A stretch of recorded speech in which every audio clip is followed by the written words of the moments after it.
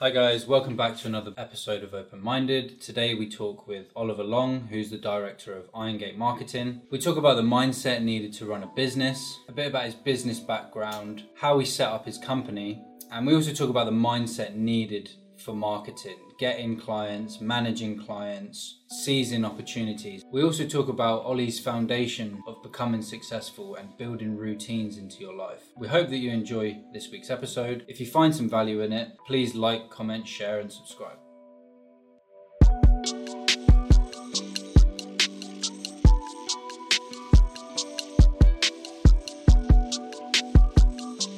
Let's go a little bit into your background, what led you to what you do now, a bit about your expertise and kind of, just what led you to where you are today. Okay, cool. Yeah. So, what I'm doing right now is I run a social media marketing agency. So what we mean sort of by that is, we work with businesses, service-based business, and we basically just run profitable, optimized Facebook, Instagram, Google campaigns, that sort of thing, generate them revenue, and obviously provide that sort of hand-in-hand, business service, I suppose. In terms of sort of where and how I got into what we're sort of going to go into, I think, let me just take you back really to school, to sort of college. We're all on social media. I'm 24 now. Jumped onto Instagram, Facebook from a really young age, and I think personally, depends on what your angle is when you sort of use these platforms. But I always saw it as some sort of money making opportunity. There's a lot of people that you can access in one place, and even if we're not just talking about Instagram, Facebook, that sort of thing, you could look at any sort of online platform where you've got that mass audience. Somehow you can monetize that. And obviously not just for Instagram's own incentives, but for your own. And so I think as you sort of use Instagram, you use Facebook, growing up in that, generation sort of Z, so to speak, era, I just sort of came across opportunities. And obviously I don't need to go into too much depth on, some of the crap you see on social media nowadays. But, that is sort of what stemmed, what I've got into, I feel. And it's... How old were you when you sort of realised that this could make me money? I was young. So, as I said, you use these platforms, you see people, making money. You see that now, you see people traveling the world. It is a place to show off, don't get me wrong, but at the same time, it is a place that inspires, I feel. And that inspired me to sort of look into, how can I make money online? If I've got 1,000 followers, 2,000 followers, 50,000 followers, how am I going to monetize that? How am I going to find more of those followers, those audiences, if I'm making money from what I've already got? How am I going to go ahead and find more of those? And so that's what sort of just tricked me into just delving into the digital marketing space, Facebook advertising space. And that's sort of where my first sort of social media role, so to speak, came up when I was around 14, 15 years old. And that was affiliate marketing. So, a couple of the guys that are in that sort of space, and it was all through college. There was just this group of lads that were always just sort of, don't get me wrong, studying away and stuff, but in frees and spares and stuff, they were always just sat at their desks, laptops, on their phones, like sending messages, and you build up a sense of curiosity, don't you? So it's the people who you were around then? It was. I wouldn't say around. It was more, I'm just a curious guy. My friends at college, I had quite a mixed sort of, friend group. Even now, in doing what I do, I've still got a very sort of separated group of friends. And we'll get into that, I feel, because there's a lot of different mindsets that are within those specific groups respectively. But yeah, back at college, it was just about sort of just seeing what other people are doing, understanding and sort of figuring out, well, why are they doing that? What are they achieving? And how the fuck can I make it better and do it better than what they're doing?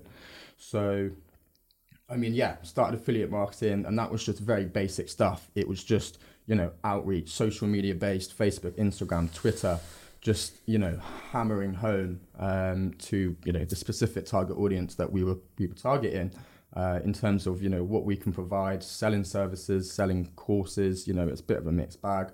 Don't want to go into too much depth on that because there's quite a lot of mixed views on that sort of business model nowadays. Yeah. But that's certainly what sort of just, lit that spark. And then from just being in that Facebook, Instagram space, understanding, ways of reaching out to people, for example, outreach methods, scripts, and so much comes in to, the actual level of detail that you have to sort of go into and test to understand, how am I going to get results? What is the best script for this audience? What is the best sort of, wording structure? What is the best maybe follow-up periods and so on? But yeah, I'm sort of waffling a little bit now, but that's sort of my sort of, initial background of getting into marketing and affiliate marketing. It must have been a bit of like a realization of like human psychology as well, wasn't it? Was that kind of where you were kind of like... It's in many aspects it is, in terms of, it's one thing just jumping on social media and trying to start a business and start selling something.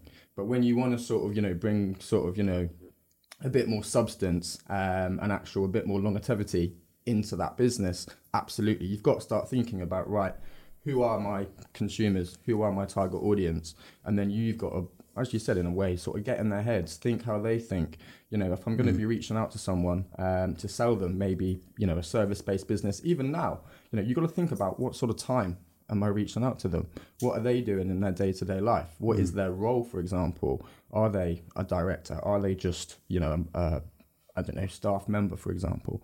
And then once you sort of, put yourself in their position a little bit more and understand, perhaps it's also more about, their needs. Are they even in a position to want and to need, your services, whether it is digital marketing, whether it is affiliate marketing, whether it is, any other sort of niche. So there's a lot of psychology behind it. And there's a lot of psychology, I think, in the paid advertising and the real sort of targeting behind that. But I'll go into a little bit more depth on that when we get onto sort of client stuff, I think. But yeah, it's a bit of a whirlwind.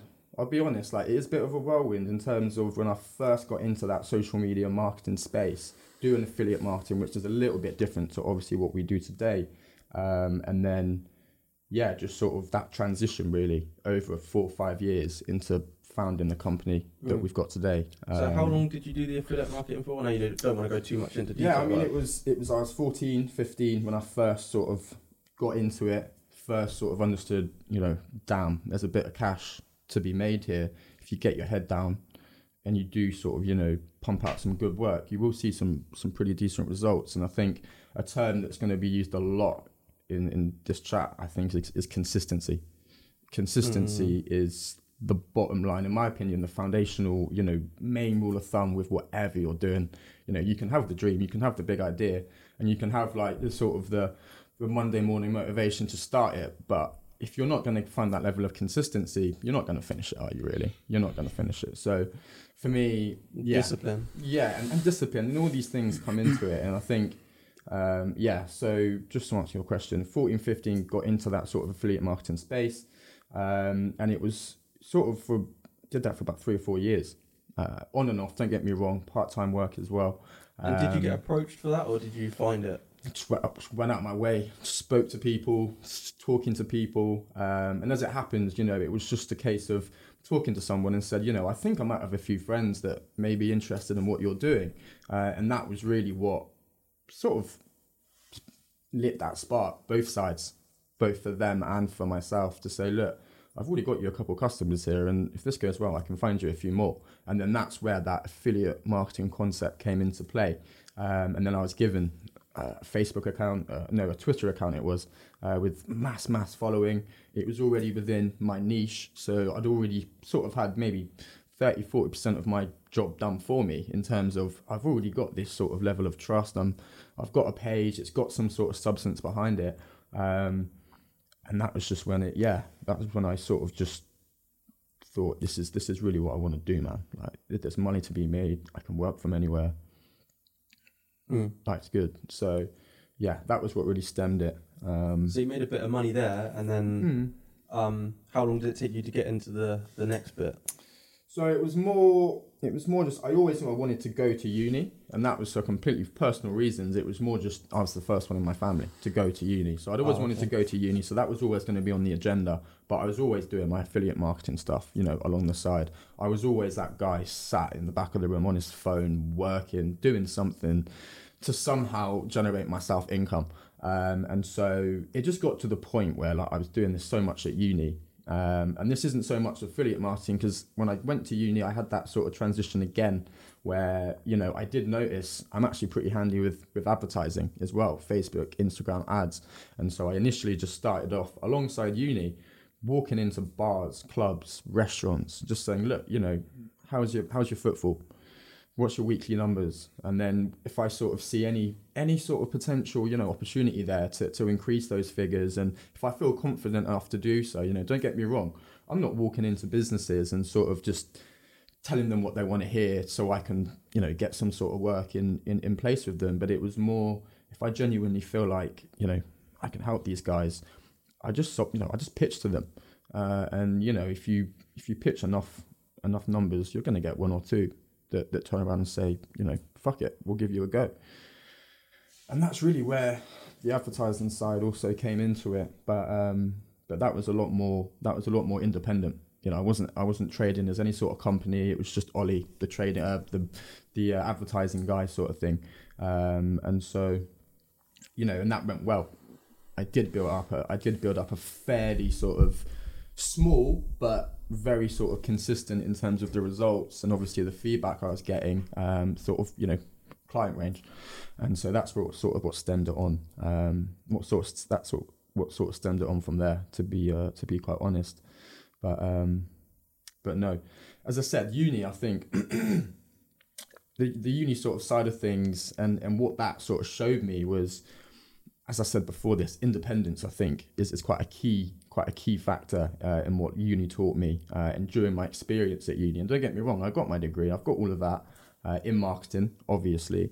But you got your degree and you were doing all of that. Oh yeah, That's I've got amazing. a degree. I mean, Yeah. I don't even think about that. I'll be honest. You completely forget, you know, I've got a degree in marketing. I can't remember the last time I told someone that. Yeah. I'll be absolutely honest. I mean, it's not even something that I'll mention to clients. It's not something that we get asked now. You know, I'm in a sales call, to be honest with you. I don't even get asked, what qualifications do you have? The proof is in our results. But And if you were to hire someone, would you expect that? Again, I'm a people person. You have to have, you know, for me, it's what I see in someone is a lot more valuable than what's on a piece of paper. And I think that's a concept that's probably developed a lot more in today's sort of society and in business today, where it's a lot more about, you know, what you see and what they put in, as opposed to, because, you know, someone could have just made a mistake at uni. You know, they could have cocked up. They could have maybe not done quite as well. They may have been going through some shit. And, you know, uni's not the sort of thing you just start again and try again. You know, it costs and so on. So I'm sort of, you know, I'm not someone that says you need to have, you know, a 2-1 or 2-2 in marketing, in this, in that, to be able to talk to us. No way. I'm definitely a very strong believer in sort of, you know, what you see is what you get, as opposed to sort of, you know, taking into account crap on a piece of paper, to be quite frank with you. But what do you think the biggest things that you learnt from uni then was? It is just that, it's that level of independence, I think. You know, going to uni, previously lived at home naturally with mum, with dad, you know, with my brother. You've got that support circle day in, day out. You had a bad day, you have a good day, mum's there, dad's there, you know, they're there to sort of pick you up, support you, which you know, I really valued and appreciated as a child. But you go to uni and it's just a completely different ball game. You know, you live at home, for example, you can't just pop out and socialise with your mates at 9 o'clock, 10 o'clock, because your mum's like, no, you've got to be in bed, sort of thing. You're at uni now, you know, you can go and do whatever you want. You know, changing freedom straight away. It is, and you know, I think it's a shock to a lot of systems going to uni, because you're almost under this, almost like invisible almost under this sort of invisible sort of set of rules at home where, you wouldn't expect to be able to go out at 9 o'clock, 10 o'clock, 11 o'clock, depending on, your upbringing and your parents and stuff. But you go to uni, man, and you can do whatever the fuck you want. Like, literally, you can do what the fuck you want. You can, I don't even want to get into it, but there's a lot of distractions. I think that's what I'm trying to say. There's a lot of distractions, and you then need to have a lot of self-control. You've got to have a lot of sort of, I think, self-discipline as well is a really important one. 18-year-olds don't have. And a lot of, 17, 18-year-olds, they do not have that. And I mean, I enjoyed my first year at uni, don't get me wrong, but I think after that year, that was when I sort of was like, this ain't going on for 3 years, man. This ain't going on for 3 years. I'm really going to sort of get my head down now, smash out this uni shit, but more importantly, I want to set myself straight in terms of, business-wise and so on. So, where do you think you got that from? Because I feel like me and other people, I didn't go to uni probably for that biggest reason of the fact that I didn't really have that discipline, and I knew that I just wanted to sort of run riot, and I would have just wasted it. I couldn't even fill in the application. As soon as I looked at it, so we were at college in the tutor group, and the tutor was like, right, this is the application. So I ain't fucking filling that out. That was the end of my uni career. I mean, for me, if you mean like that sort of, that drive, that sort of desire to just succeed, really, I suppose, definitely stemmed from my parents. I come from a very, very hardworking family, very, very respectful, and obviously, I'm very lucky to have, parents, the parents that I have. So they're very hardworking. My dad, he starts work 3-4 in the morning. The guy finishes at 6 p.m. That's a pretty long day. And when you're growing up, having your dad obviously literally come home at 6, he's about for maybe an hour or two, and then he's in bed because he's getting up again at 2-3 o'clock.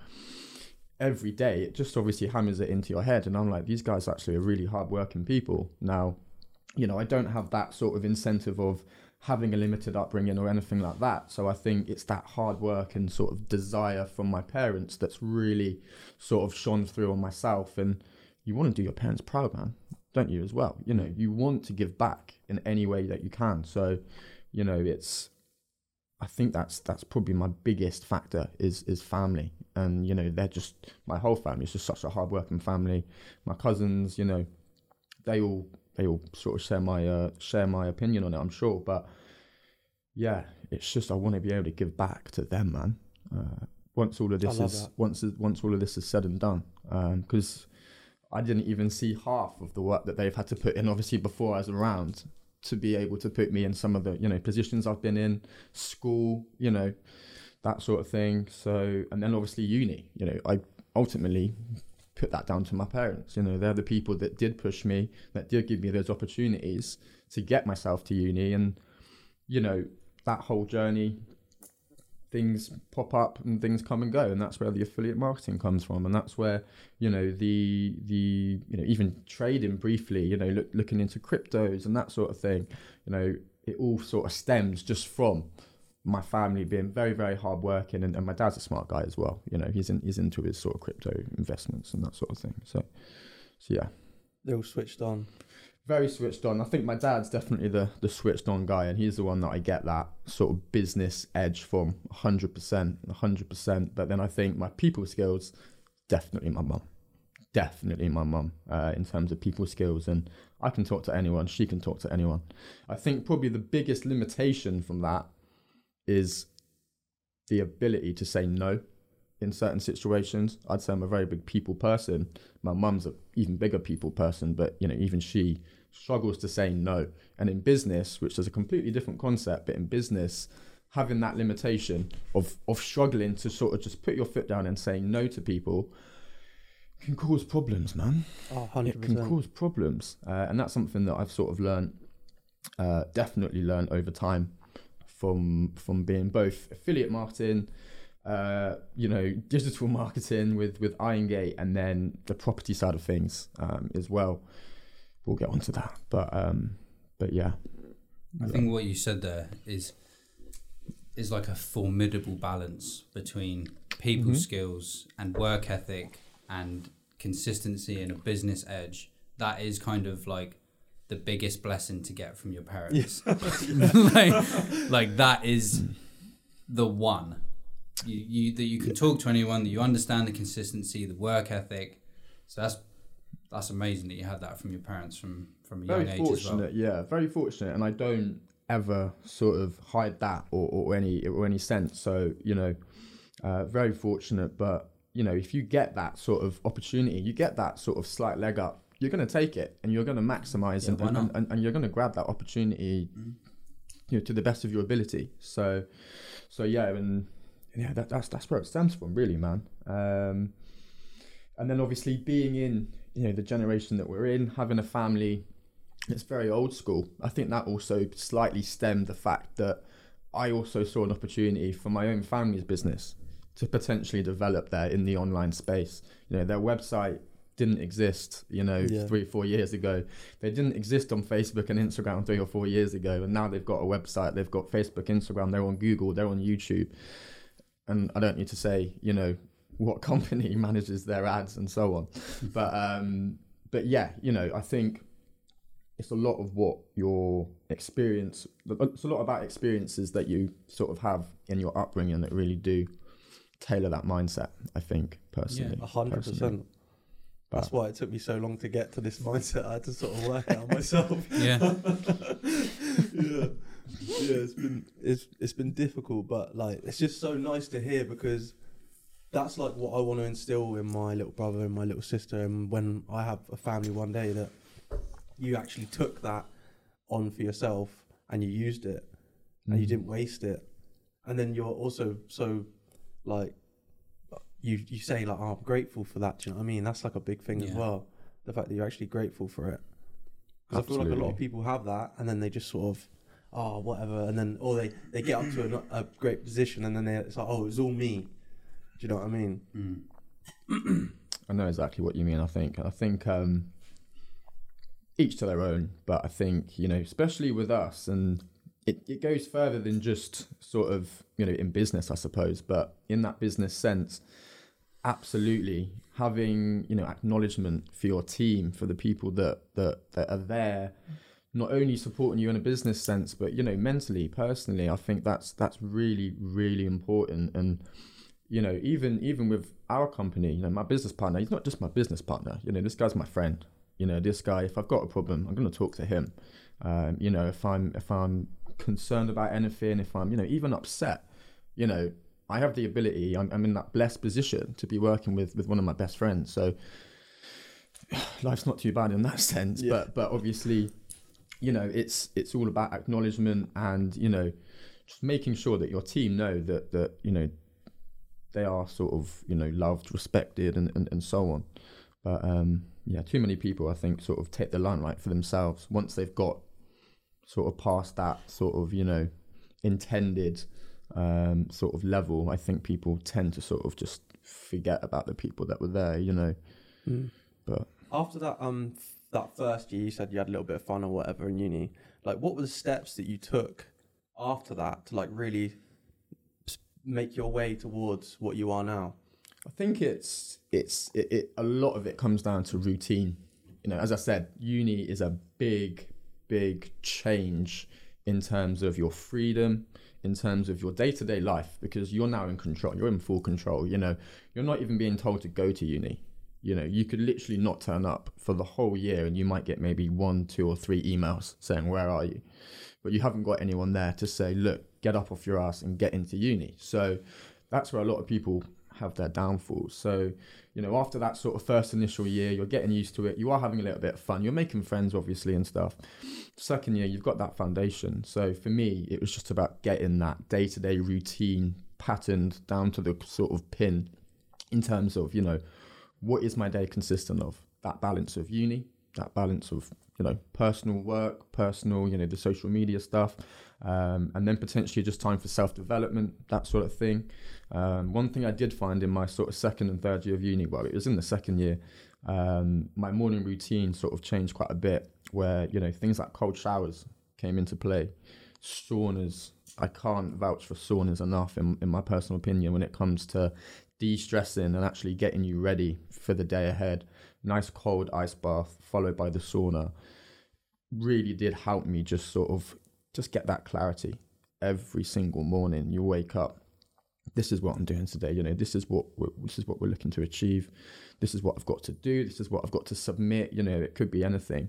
But that sort of morning routine of, a nice early start, a nice ice bath, shower, obviously like gym session, whatever, was always sort of a big factor for me in terms of just changing that sort of student university sort of lifestyle, because it's easy to slip and slide down that. And don't get me wrong, I had friends that still went out loads and partied and have a great time and still got great results somehow, but those sort of people are just wizards, aren't they, really? Like, I don't really know how they do it, but that's not me. But yeah, it's just about getting that initial routine in place. So you wake up, clear mind, clarity, and just having just blocked off slots in your day for certain tasks. It sounds really basic, but even now, running a business, that's probably the most important sort of aspect of my day-to-day life is organization. Making sure that I am on time, that I can make certain sales calls, that I can submit certain case studies, work, whatever it may be, for the company on time, and obviously following people up. And if you don't have a schedule, if you're not organized, you're not going to get anything done. And that goes for life and business and anything, really, isn't it? So yeah, it was just building that foundation. Yeah, it was just about getting that day-to-day routine, and then just staying consistent. And that's it. To be quite clear, to be quite frank, it's just consistency in that day-to-day routine. So you do have to say no to a pub night, and you have to say no to a lot of them at uni. And don't get me wrong, you still do go out, you still need to have that social life, but it is a balance, isn't it? You've got to have a balance. And I think in my second year, that's when I really did start to try and focus on that. How long did it take until you start getting like real good results? What do you mean by results? Do you mean with Irongate or with uni in general, from life? Just from life, the mindset of like, I'm gonna crack on and build this foundation, and then like how long did it take you to like? When did you see like the fruits of your labor in that? Yeah, I think it's quite a difficult question. I think it was more in myself. When you're going out having fun and stuff with your friends, at the time it was the first time I've ever done something like that, so it was a really weird sort of position to be in, just always sort of going out having fun, making friends, and so really just I don't know, it's quite a difficult question, but I think it's just about going back to what I said before, self-discipline, being able to say no at certain times, certain situations, and then thinking, all right, cool, I'm sacrificing 3 or 4 hours of snooker and pool with my mates, or the cinema, or whatever social event they're doing. I'm sacrificing that now, but what is that 3-4 hours going to do for me in the future? How far ahead am I getting now on these guys while they're sat watching Transformers in the fucking cinema or something? You know what I mean? So I think it's more not so much worry about, what you're missing out on, but, what you're getting ahead with, so to speak. I love that. But yeah, I think that's probably sort of where I'm at, yeah. Mm. I think one of the ways maybe to rephrase the question is like, when did you look back at that and say, thank fuck that I did that? Like, I'm glad that I made those changes and that I would put myself on this trajectory rather than a different one. I sort of feel like probably I haven't even reached that point yet, because I'm still on that journey. Yeah. Do you know what I mean? Yeah. Like, I'm nowhere near where I want to be yet personally. My business isn't close to where I want it to be. We always want more naturally. So don't get me wrong, along the way you set yourself goals, achievements, and I think, once you've maybe achieved a few of your sort of initial, short-term goals, achievements, you give yourself a pat on the back, won't you? I'm taking the steps in the right direction, sort of thing. Yeah. But I wouldn't sort of say right now there was a point in the past where I think, fuck me, that was a good choice. I think it right now, but I would always think that, if that makes sense, sort of thing. So, but I think like, what direction could you have taken when you look at it from that standpoint of like, this is where I could have been if I did that. Like, if you look at people around you, where they are, the people who are doing that, going out every weekend, sort of living that lifestyle, look at where they are, and then look at where you are. I think there's probably quite sort of a polarity in it. It's pretty simple. The guys and girls that were just going out being silly and social, all in 9 to 5s now. Simple as that. And the ones that didn't are running their own business or running their own, side project. Even if they're in a 9 to 5, there's nothing wrong with that, by the way.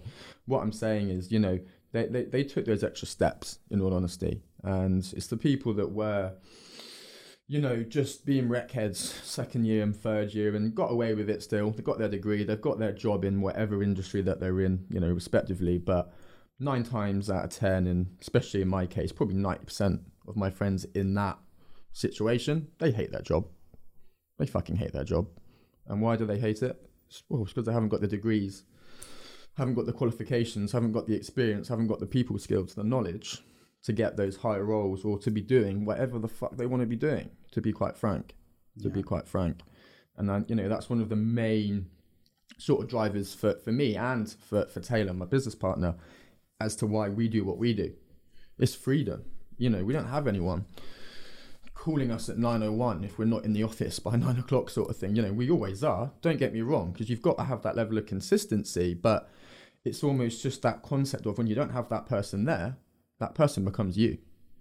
And so, I personally think there's a lot more positives from obviously running your own company, actually sort of having that level of self-discipline, but I wouldn't have it if didn't make those changes sort of back in university. Yeah. So, I think one thing that I appreciate is Isaac, and I've heard you speak about Taylor. Is it Taylor? Yeah, it is. Your business partner. Like, what sort of things do you do together, like, to keep yourself motivated and to push yourself to be better? So, yeah, I mean, in terms of how we keep each other motivated, naturally, we've got goals that we set for the company in terms of, new clientele, results on behalf of our clients, obviously. And that's quite an important point. You've got to have that balance of actually getting results for the guys that you currently work with, and then also obviously having a nice busy pipeline of new leads, of new customers to keep that business ticking. Because in our space, it's very, very, fluctuative in terms of, you will get a massive onslaught of interest in clientele in terms of the services, and then it will just completely drop, and you've got to keep a busy pipeline. But we'll go into that in a bit more depth. But yeah, I mean, what we sort of do is, it could literally be anything, to be honest with you. We'll meet up, we'll go places, we'll just go for coffees, we'll go for walks. It's very, very basic things, but it's just, each other's company.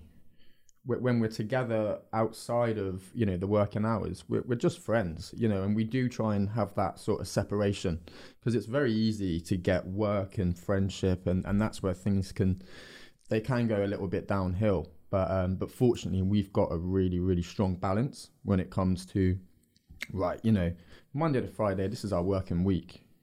We're working. Saturday, Sunday, if we're going out for a meal or something, we're friends, we're just friends. We're not talking about work all the time. Don't get me wrong, you do. Yeah. As businessmen, as money, as sort of money-driven people, naturally you do talk projects. What's the next thing? What's the next side project? We're always sort of, talking silly things like that, but it's just enjoying each other's company, man, and just building that relationship together, to be quite frank. What age were you when you met him? So I was 21 at the time, or 20 even. I was 20 years old at the time. And I've got 2 years on him. So he was even younger. Oh, he's younger. He was 18, 19 years old at the time. And this is actually quite funny. This is quite a funny story. So I met him literally just through some part-time work that I was doing alongside Irongate when I first founded it in my second year, or end of second year of uni. And yeah, I sort of just got in touch with him through someone's sort of girlfriend, and we just started chatting, just in a general sort of sense, talking business, projects. He wanted to learn sort of, some of the marketing sort of concepts that I implemented, and we just met for coffee. Clearly had a very, very similar mindset from the off. Like, that was so clear that we had a very similar mindset. We both had a very similar vision for, you know, our own trajectory in the business space. And fortunately, he did have an interest in social media marketing anyway. So we sort of became friends in that sense and just started talking. And then we actually kicked things off by launching a project together, an e-commerce project. It was over COVID now, so sort of end of 2019, sort of 2020 period.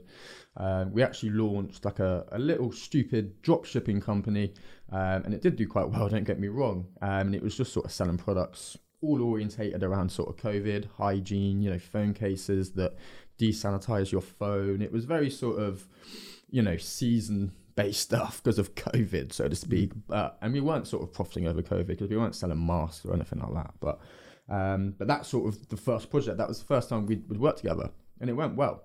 You know, it did go well, and we very clearly sort of identified that he brings something to the table that I didn't have.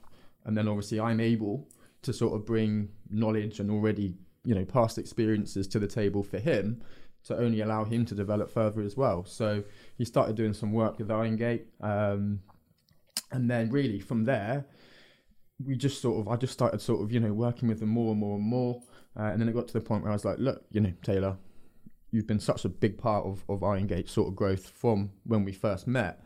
That's when we sort of decided to sort of enter a partnership with it, got the agreement signed, and here we are today.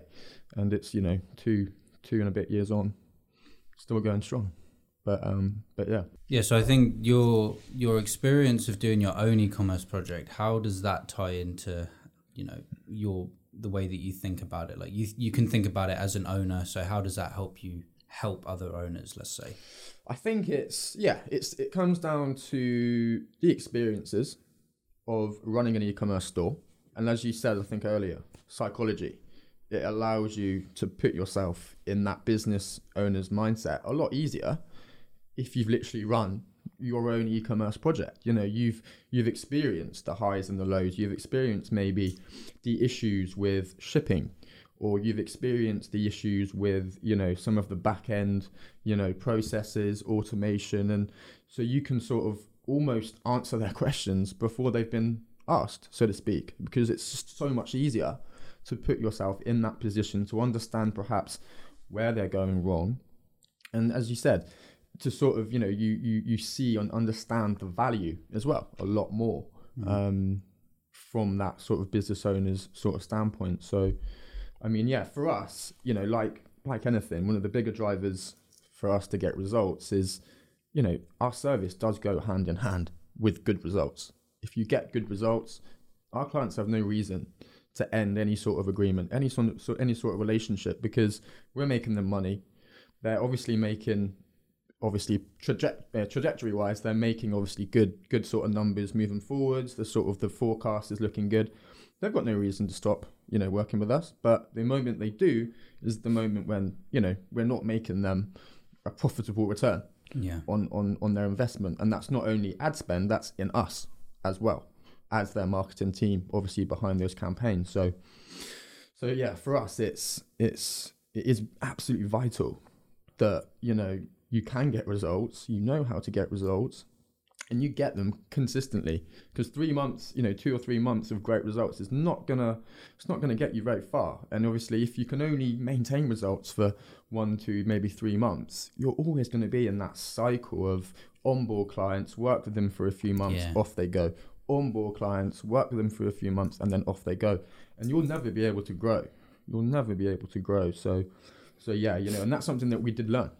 Don't get me wrong. That is something that we learned sort of not the hard way, but, you know, you very quickly sort of understand that, you know, these people aren't going to hang around unless they're seeing a genuinely, you know, good return on what they're spending with you. So yeah, pretty pinnacle for me. What would you advise people then if they're getting into that? Do you think that they should maybe not focus so much on trying to get clients and more on like getting the clients and then trying to deliver a good service? It's difficult, and I mean, you know, it makes me laugh how many sort of, you know, digital marketers, agents, whatever you want to call them. There's so many different names now out there for social media managers, what makes me laugh is the amount of agencies that appear without any sort of skin in the game. And what we mean by that is, case studies. We started Irongate with, I started Irongate with, my own e-commerce case studies. I'd already ran e-commerce stores. So I already had some sort of skin in the game to say, yeah, I've done this. I know what I'm doing. And to sort of answer your question more specifically, it's definitely, first things first, identify your niche. If you're going into the advertising space, you can't be advertising, a million different niches or offering your services to a million different niches, because how can you be an expert in so many different fields? So the first step above anything, in my opinion, is to actually really knuckle down on, right, what service can I fucking sell well? And what service, obviously, are my clients or potential customers going to want from me? Once you've sort of got those two aligned, I think it's just a case of go out there, get that first client. Don't worry about finding more. Get results with him. Use him as your case study. Yes, it won't be a huge profitable business. You probably won't even be making money from this client, but this client's giving you that all-important case study to take away and show the world. Yeah. And once you've got that, as I said, you've got a bit more skin in the game.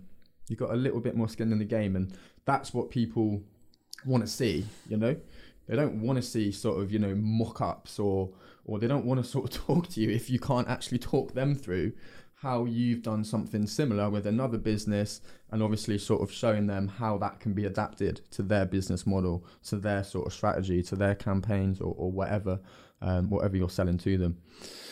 But yeah, and I think, if you don't, or if you do struggle to get those, top results initially, you don't stress out, you just go again.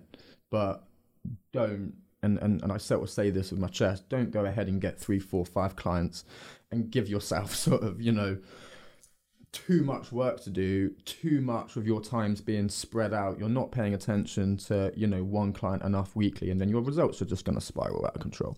And then you've got 3 or 4 unhappy clients, 3, 4 really bad Google reviews. You've just put yourself in the ground before you've sort of started, really. So get that sort of close-knit clientele, get them really strong results, and then when you're comfortable, I think, that's when you can start to sort of move forwards, get more people involved, freelancers to begin with, if that's the route that you want to go, or it all depends on your price point and what you can sort of afford, obviously, from a business point of view. But yeah. How important is word of mouth as well? I think to begin with, it's absolutely vital.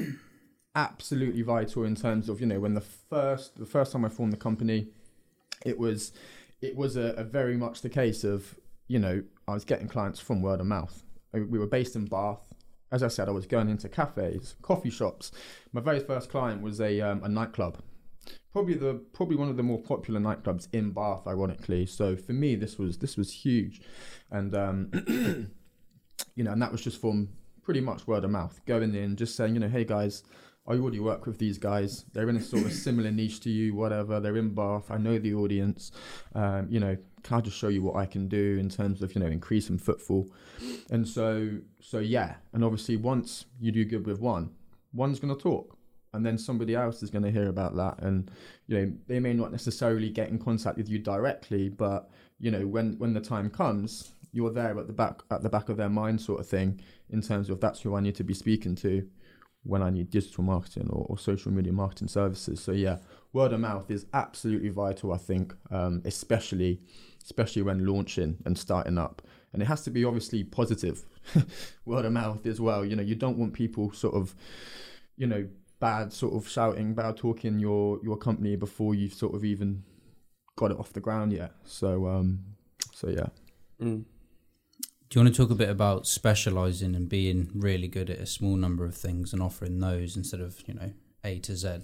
Absolutely. So I think there's too many, in my opinion, in the social media agency space, there's too many 3, 4, 5, 6-man teams offering everything. Digital marketing is a very broad term. I prefer to call us a social media marketing agency, which obviously is much more specific to those social media platforms. Digital marketing can cover Pinterest, Snapchat, YouTube. There's so many platforms in the digital space. And, unless unless you've got like 100-man team, how on earth can you offer Facebook, Instagram advertising, YouTube advertising, Snapchat advertising, SEO, web development, the list goes on. Like, how on earth are you actually going to be able to provide a very hands-on, professional, and obviously results-orientated service with 4-man? Yeah, I don't know. So, and so what we sort of very quickly identified is, when we first started out, we did make that mistake slightly, where we were trying to offer pretty much whatever people wanted, because I wanted to get that client on board naturally. And that's obviously in the early stages. But from doing that, naturally, you do see where you tend to get more results than others. And don't get me wrong, when you first start an agency, things are not going to go well. You're going to have relationships that break down, unfortunately. And there's nothing you can do about that. Absolutely nothing you can do about that. But once you do, once you do sort of understand, right, this is what we're fucking good at, that's what you home in on. And so in our case, it really is Facebook, Instagram advertising, so that's paid advertising.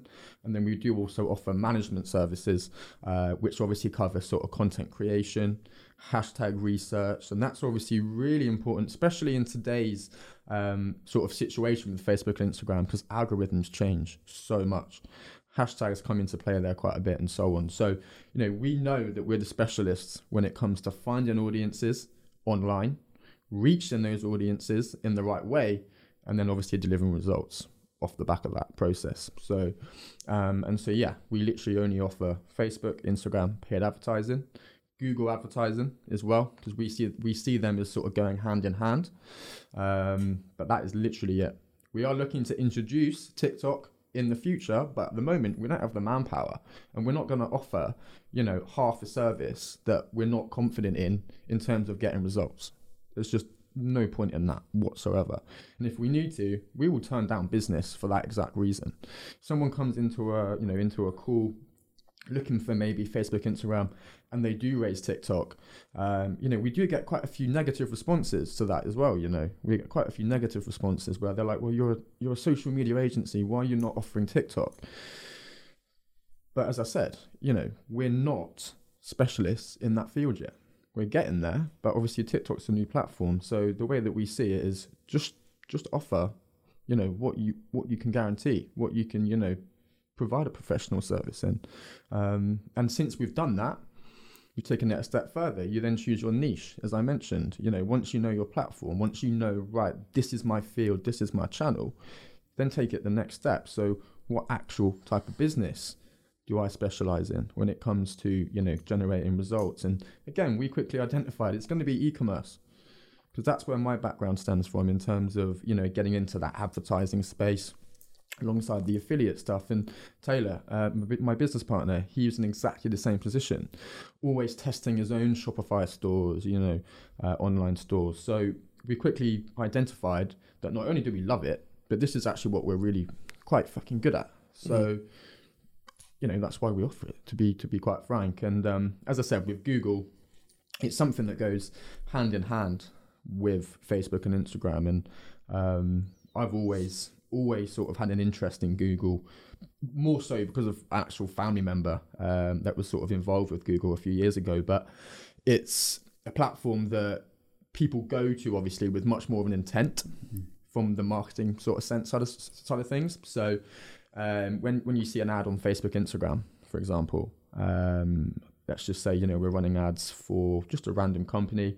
You remember the name, you don't quite remember how it's spelt, for example, or you remember what they were selling, but you don't quite remember the name. Well, Google is where you'll go to try and find them. You're not going to go on Facebook and type in sort of, whatever you're looking to buy and expect to find, a website to buy from. It's not where you go. You go to Google for that. So that's where the Google advertising comes in, where if someone has seen your ad and you don't want to sort of, miss out or lose that potential conversion, the Google ad side of things becomes really important, because that's where you capture them effectively based on their keyword searches and so on. You've really got to, again, back to the psychology point, put yourself in their headspace. What are people typing on Google to find my business? And that's actually quite a deep question when you think about it, because you're then really having to understand what keywords might I type to find me on Google, sorry. But yeah, so and that is pretty much predominantly what all of our clients are on board with us with. So it'll either be Facebook and Instagram, or Facebook, Instagram, and Google as sort of a wraparound package. How would someone like bring something new in to keep up with the times? And if, like, obviously you say that you've got to know what you're talking about before you do it. But how do you? I kind of think like you've got to fail at some. I think failure is such a big part of getting better at things. And how do you like fail at something without like damaging your business? I think it's, I mean, in terms of failure, I don't like the word failure. I mean, I think it's just more, just learning from mistakes. So, when you do have that maybe relationship with a client that breaks down and you do have to part ways, I think just handling it gracefully, being respectful to the client, if you had an agreement in place and, certain things need to be done, whether it's potentially a refund, if that's in the agreement sort of thing, you just honor that and you part ways respectively. And that shouldn't put too much sort of damage on your business. But if you're that sort of big-headed, egotistic sort of business owner or director that sort of thinks, oh, it's my client's fault, they're not getting results sort of thing, damn, that's where you're going wrong. And that's when you're going to sort of start pissing people off. And that's when they're going to start talking about you in completely the wrong way for you to bounce back. So I think, especially with us, when we have had relationships with clients that have broken down, as I said, it's just a case of being very, very sort of respectful, to be quite frank. We talk them through perhaps where we think it went wrong sort of thing. We do give them sort of a plan of action on what we would do moving forwards, naturally. But if that's sort of, at that stage, if they're still, pretty certain that they do just want to call things a day, that's absolutely fine, and you've got to respect that. And you've got to sort of just learn from those mistakes. And especially what we sort of found is, as I said, it was just about taking on certain jobs, certain work that perhaps we weren't the best fit for, and then just being transparent about it, to be quite clear. Yeah. What I kind of meant by that was like, say, these new platforms are coming up all the time. Oh, okay. Do you know what I mean? Like, how would you bring that in to your business to keep up with things without like just bringing it in straight away? It's testing, isn't it? It's all about, it's all about testing and obviously understanding algorithms and that sort of thing. So the reason that we don't offer TikTok yet, for example, is just because, we haven't got enough experience with it yet. We do want to do some more testing from our own side of things before we start using another company's money on this platform. So it is just a case of sort of, looking into the platform, understanding more about the platform, doing your research, looking at what already very successful companies on the platform are doing, understand, right, what do we need to do to make that better, and then just sort of pull that together into a strategy. Test it yourself as well. So literally, if we're talking like a sales sort of strategy, it might be a little bit hard to test, obviously, on TikTok, for example, because you'd have to go through that process of creating a store or something. But, as much sort of just pre-research as possible, and then just giving it a shot, just do it and see how it goes. And, learn, as I said, from any mistakes or any sort of, potential failures that sort of come with that. But I mean, I think when it comes to sort of, other businesses bringing in those platforms, I think, step one would just be to find a specialist agency that specializes in that sort of area. There are agencies out there that do TikTok, just like we only do Facebook, Instagram, and Google. So that would sort of be the first step if you're looking to sort of outsource it, by all means. But if you're sort of looking to do it individually, as I said, it's just research the platform, look at what other companies within your niche, within your market, within your space are doing that's working, and replicate it. What would you say to people who think that ads is dead on social God, media? Here we go. Here we go.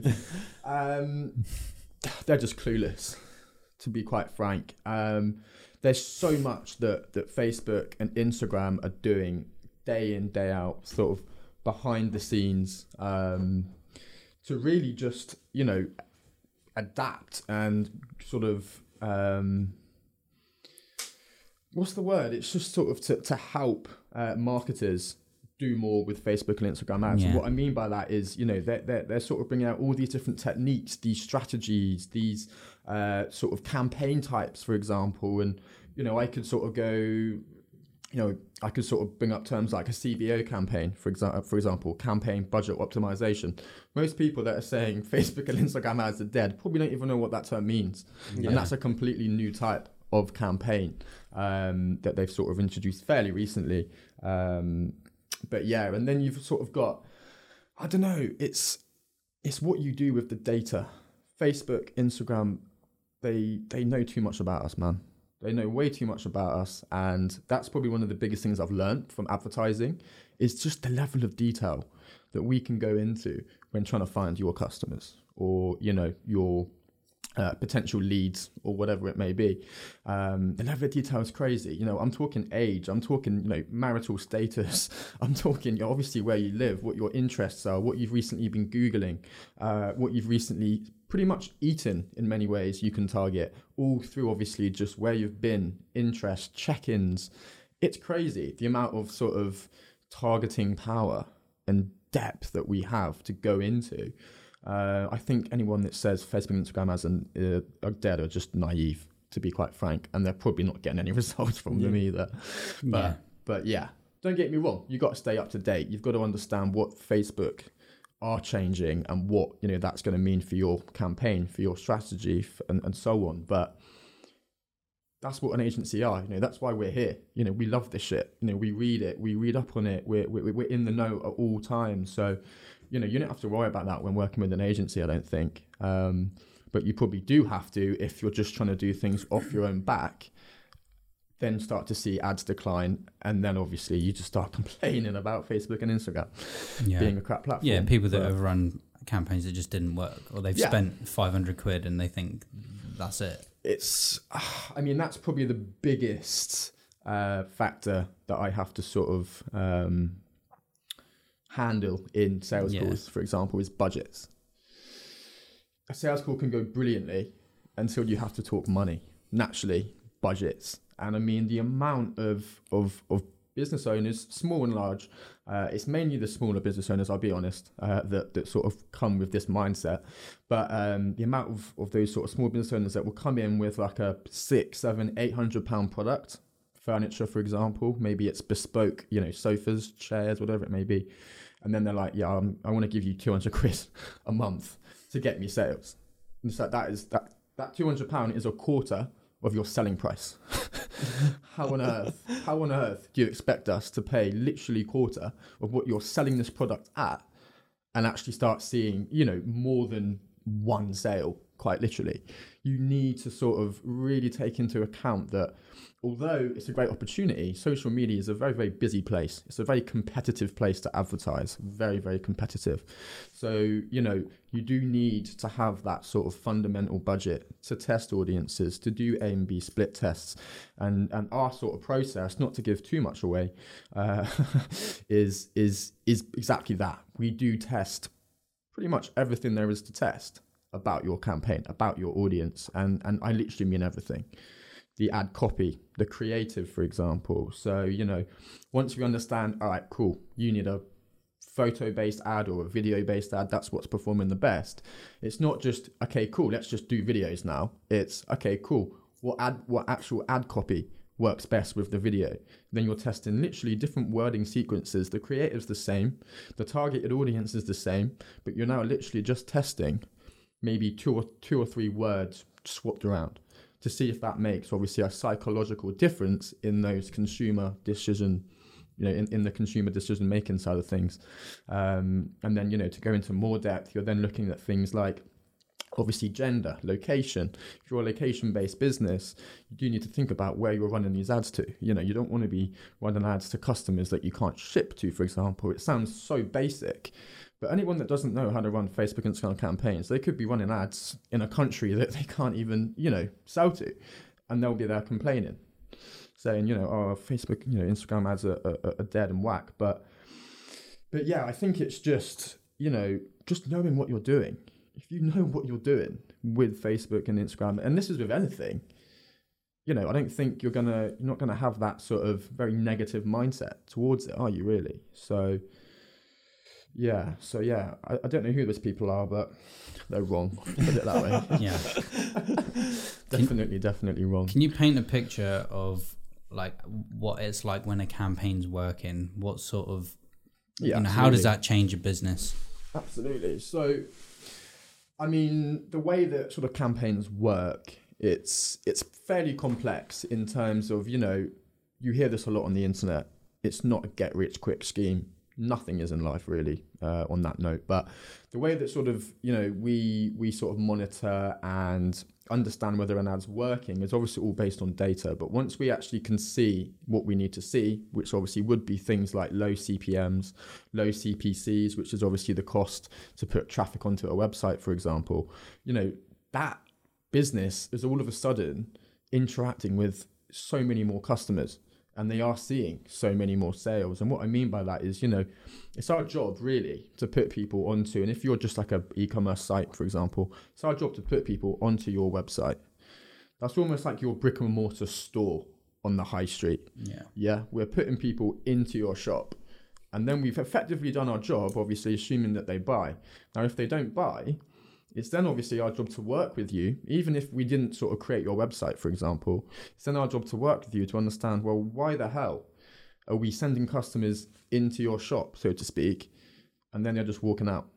Like, imagine, and the best way that I put this in calls, and it's actually quite a good little metaphor, is, you know, imagine you're a shop owner. You're literally stood in your shop. I've just sort of gone and rounded up 100 people. I've sent them all into your shop. Said, Johnny, you know, here you go, mate. Loads and loads of customers coming your way. They all maybe pick up an item, come to the counter, just turn around and leave. That's the equivalent of going onto your website, adding to the cart, maybe even starting that checkout process of adding your address, adding your phone number, and then just leaving, closing the tab, leaving the checkout. You'd be quite concerned if someone did that in real life, come to the counter, left it on the table and just walked out. You'd be like, why the hell has that just happened? What has just put you off that decision that you initially had made 10 seconds ago? What has just changed in your mind? And that's where we come in to sort of look at, right, we've put people on your website. There is a fine line between, is it the right audience? Or have we maybe just sort of put, you know, the wrong type of people? And obviously that's a completely different situation, but we're the experts and we're the ones that obviously need to sort of run the numbers in that sense. But once we understand, yeah, this is definitely your audience, we're getting really low clicks, it has to be your website. It's in a case of understanding what the hell is going wrong on this website for so many people to be obviously dropping off and so on. But once they do see those conversion rates, you know, it's more business for them. That's the bottom line. It's more revenue for that business. And so, and once we sort of see those initial strong figures, we then obviously instantly know, brilliant, this is going to be a nice long-term relationship because the results are only going to follow suit sort of thing. But yeah. What does it look like to, if you've got a website that's just not converting, what do you need to do to it? Well, it could be anything. You need to look at why you're not getting conversions first. And the way that we do that is all back end. You know, it's data. It's where you've got traffic falling off. It's, you know, is there certain buttons that people are clicking and then just, you know, leaving the web page? And it could be down to literally anything. It could be your shipping times. And that's something that in the sort of the last year or two, mainly the last sort of year, has obviously really become quite a big thing because you've got Amazon dropping your delivery the same day now, don't you? You know, you can literally get something 2 hours later. I know Argos do that as well. So the moment that, you know, you start sort of saying, oh yeah, you'll get it in 3 to 5 days, those consumers are just going to prefer to spend an extra £5, an extra £8, even £10-15 in some cases to buy it from Amazon and to get it same day. You've then lost that sale. It's as simple as that. So it's just understanding what's going on with your website, and then obviously just fixing it, to be quite frank. But there's not a lot more you can do other than obviously look back end, understand the analytics, understand, how your customers behave on your website. Because again, it's no different to how they behave in a shop. Yeah. And then fix, that area of the website if you're not seeing, the sort of results that you expect, to be quite frank. I think talk a bit as well about retargeting and how that works, because the amount of times I've seen people run ads and they don't even have a pixel on their website, let's say. Yeah, that's pretty rookie. Like, what does that mean? Rookie stuff. I mean, yeah. So, the term retargeting is literally just a marketing term that we use where, we're doing pretty much what it says on the tin. We're going back to customers that we know have some sort of an interest in what we're offering, whether that's product, service, whatever. And that's, to be fair, it's not just from websites we can retarget, but I'll get onto that in a second. The importance really of retargeting is, the average consumer needs to be sort of advertised to or sort of touched, we sort of say, in the marketing space 7 or 8 times. So you need to have 7 or 8 points of contact with a customer before they're going to purchase from you, before they're going to become a lead. So you can't just bank on sending someone to your website on a one-off basis and to have them convert. You need to nurture them. You need to sort of give them more of just we've got a great offer on, buy now reason to actually buy into you and your service or your product. So it's through retargeting that we actually do that. And it's all sort of mindset based in the sense that, these people that we're targeting now have been on your website, for example. They have been on your Instagram page, for example. We can retarget anything, by the way, in terms of video content, Instagram views. Something that Instagram have actually released literally in the last few months is follower retargeting as well. That's actually huge, by the way.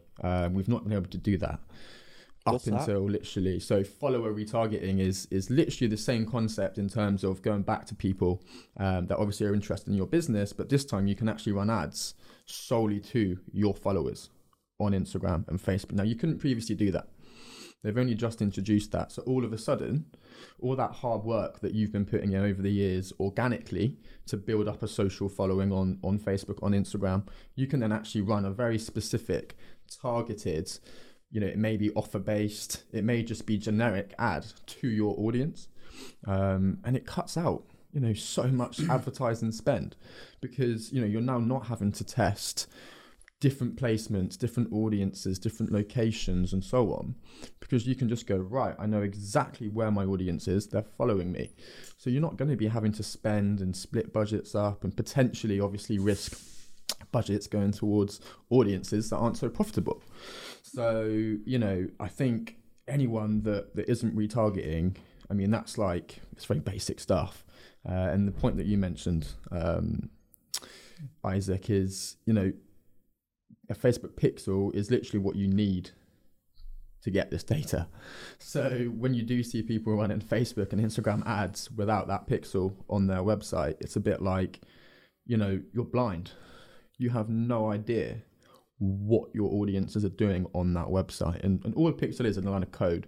Just a line of code, you put it into the header of your website, and then that will just pull a lot more data back into Facebook. And obviously gives us an insight into page drop-offs, link clicks, what customers are clicking on before they decide to leave your webpage and Google your competitor, sort of thing. So yeah, it's just a very basic rookie mistake if people are running ads without that installed. But I get a lot of that as well, to be fair. So why might someone advertise to their followers? Why would they not just post? Yeah, What's happened? So the reason behind it is obviously it is sort of, as I said, very mindset based and psychology based. If you see a sponsored ad, it comes across as a little bit more personal. Now, if I was to see just a feed post from a business that I follow offering maybe some sort of offer, some sort of Black Friday promo, if I see it on their Instagram, I know that everyone's going to see that. doesn't sound so personal. It doesn't sound like they've specifically sort of targeted me, so to speak. Whereas when we run ads on Facebook and Instagram, if we're going back to your followers, it's not something that's on their feed. So you can make that a lot more personal. You can actually sort of, you know, build that creative around maybe, you know, thank you for being a great follower. Thank you for sort of supporting our journey sort of thing. Here, have £5 off your next order. Have a 10% coupon. But as it's sponsored, it just comes across as so much more personal, as opposed to sort of just seeing something on the business feed and you just think, oh, well, all 27,000 followers can see that and redeem that, so I don't feel so special now. So it just brings like a little bit more, almost like intimacy, I suppose, into your advertising. And, you know, that's the way that advertising is going now. It's all about, you know, really building a sense of trust, community, and just reassurance behind your business before people are going to buy into you. But yeah. So does that show to every single person in your followers then? So it depends. All depends what you're looking to achieve. Again, you know, there's so much depth that I could go into in terms of, you know, the power we have behind customizing and targeting these ads. You know, you can do things such as, you know, targeting followers that are yet to be a purchaser, for example. So you can actually sort of cut out that audience that have purchased before, and obviously saving you ad spend in terms of potentially marketing to those audiences and wasting it, because you don't need to pull them back onto the website, for example, because they've already purchased. It's quite clear. So I think it's the level of sort of customization and depth that we can go into when it comes to digging out those personality traits, those interests that, you know, certain members of your following will have and that you want to specifically target because of, effectively. So yeah, I think there's a lot of advantages. There's a lot of advantages of it. And then it's really how you do get sort of conversions, in the sense that, you know, you're never really going to get a successful campaign where you introduce yourself to your customers once. As I said, 7 or 8 times is the average. So we need to be running campaigns that are actually going back and again and again and again. And it's around that 7th or 8th sort of point of contact where we tend to see the most sales, the most leads being generated, the most booked Calendly calls. And that's even in our own case with our own lead generation. We do our own marketing, obviously. We run our own ads. The proof is in the pudding.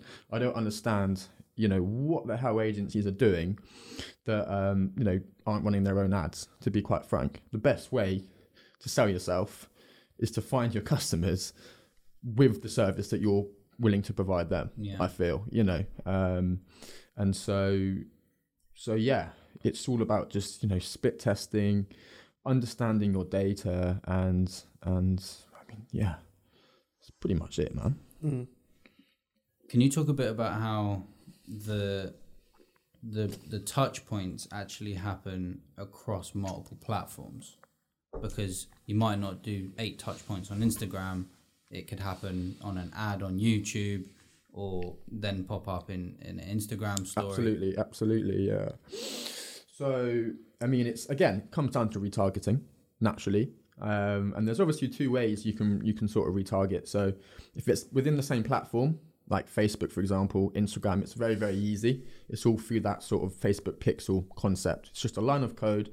Only Facebook sees that data. But then obviously you can download data from Facebook to be used elsewhere. So if we did need to run some sort of, you know, specific campaign on YouTube, for example, you can download emails, upload emails, obviously, and that's sort of how you'll be retargeting in that sense. And so, I mean, yeah, that's sort of the fundamental. It's just about sort of taking your data from one platform, because they don't all combine into one place, obviously.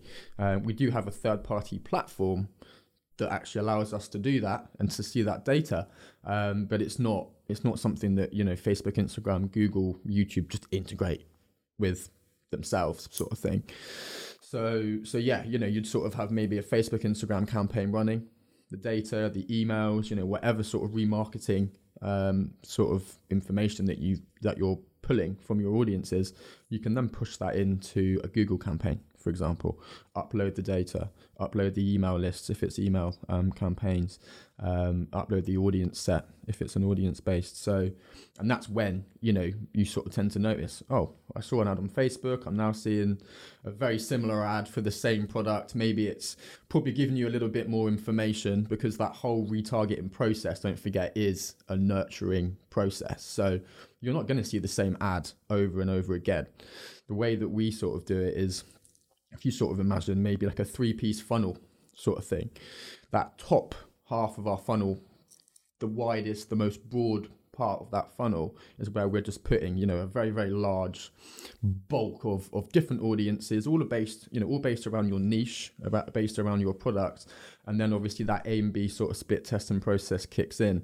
We identify who those potential customers are going to be, the ones that are hitting our link clicks and so on.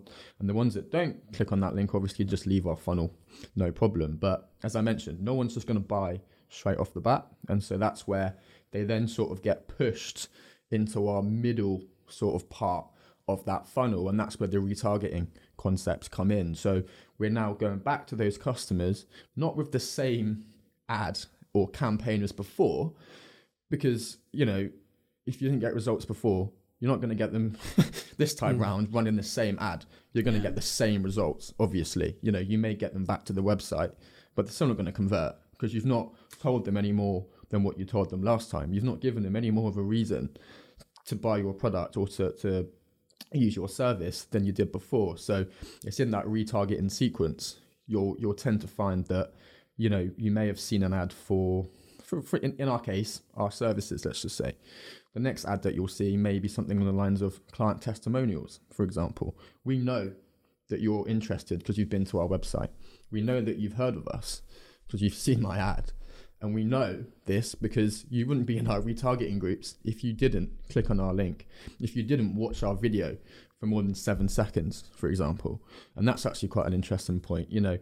The average attention span on Facebook and Instagram is literally 5 to 6 seconds. Okay, so when we run video content, for example, if you've watched more than 5 to 6 seconds, chances are you're fairly interested there, because we've pulled your attention away from your feed, away from your friends, away from whatever stuff you follow within those spaces, and we've actually caught your attention for more than the average sort of consumer. So that for us is a big sort of factor in terms of you then can retarget video viewers, and obviously it's all obviously based on metrics. So when it comes to retargeting with video viewers, for example, you can actually retarget people that have watched a certain amount of that video.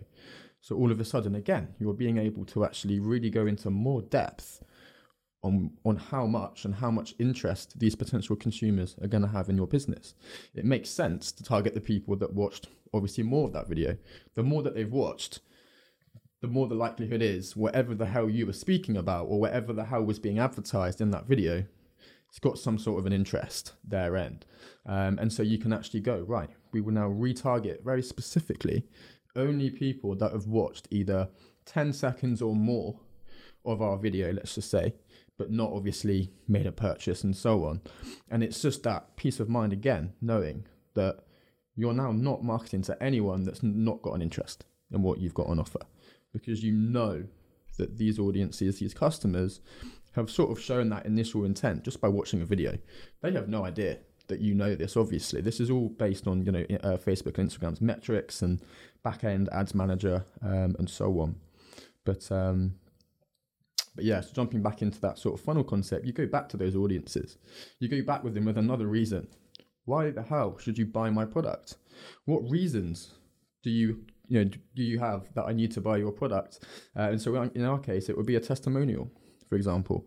We'll show them some case studies. We've got videos of me just in front of the camera talking you through, case studies, clients that have sort of gone 20, 30, 50, 60K months. I think the most recent one that we put on Instagram was 150K in like a month, which was crazy. And, all of these sort of subconscious ads and so on, they do just build more of a sort of a picture in that sort of consumer's mind that when it does come, when the time does come to actually take that next step, you're the only guys in the back of their mind, sort of thing. And if they weren't already sold, it's that funneling process of going back to them with a testimonial. Then maybe a few days later, if they still haven't obviously booked in a call, reach out to them specifically. You know, we actually run ads very, very specific in some cases where it's because you forget to book a call. And that's going to people that have only been on our Calendly booking site. And if you'd recently been on our Calendly booking site and saw that pop up on your feed, you'd feel very personally, very, very personally targeted there. And it helps build, again, that sort of rapport with consumer. But yeah, and then obviously you've got that sort of bottom part of your funnel, which again is sort of just to tie up any loose ends, so to speak. So once we have been sort of running, as I said, anywhere between 2, 3 and 7 or 8 sort of points of contact with these consumers, you've got to draw the line somewhere. You do get window shoppers, you know, especially with e-commerce stores. So many window shoppers, people, you know, will jump on the website, they'll add to cart, but they're just not going to buy at the end of the day. And that's where sort of our bottom of funnel comes in, which is effectively where we're giving that audience a last ditch opportunity to purchase. So that's when you may include a discount code, £5 off, free shipping in the e-commerce space. In our space, it may be a free guide, for example. Start of this year, we obviously released 2021, 2022, sort of just Facebook and Instagram advertising guide, you know, how to stay up to date in 2022 and so on.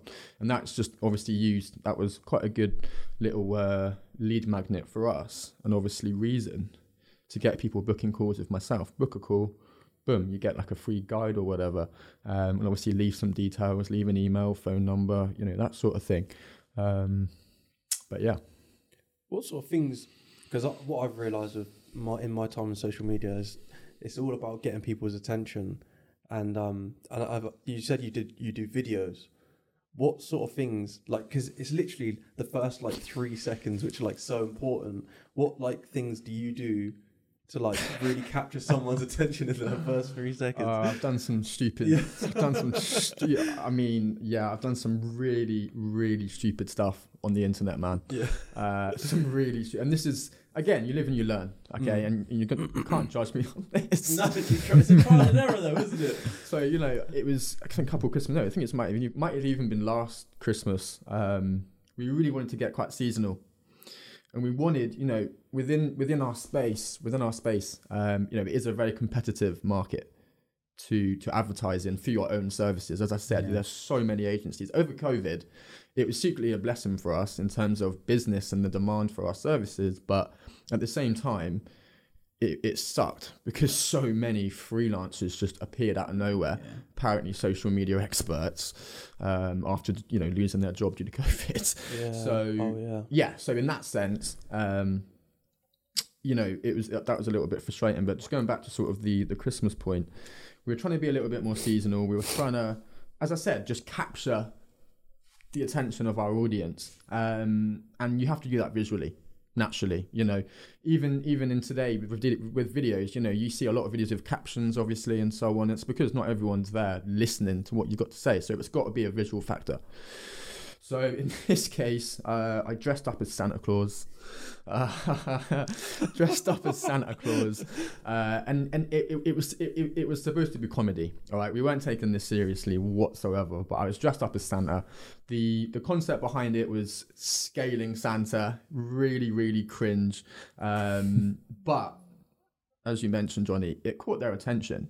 It captured your attention, because if you're scrolling through a feed and you just see some guy dressed up as Santa sat in front of a computer with a massive Santa sack, it looked absolutely ridiculous, but it caught your attention. And so then as long as we were targeting the right people, the people that are going to sort of take action and want more information on what we offer and see past the sort of the humorous side of it, we did get, you know, quite a bit of attention off the back of that. And we did a few more. I mean, a mad professor I tried as well.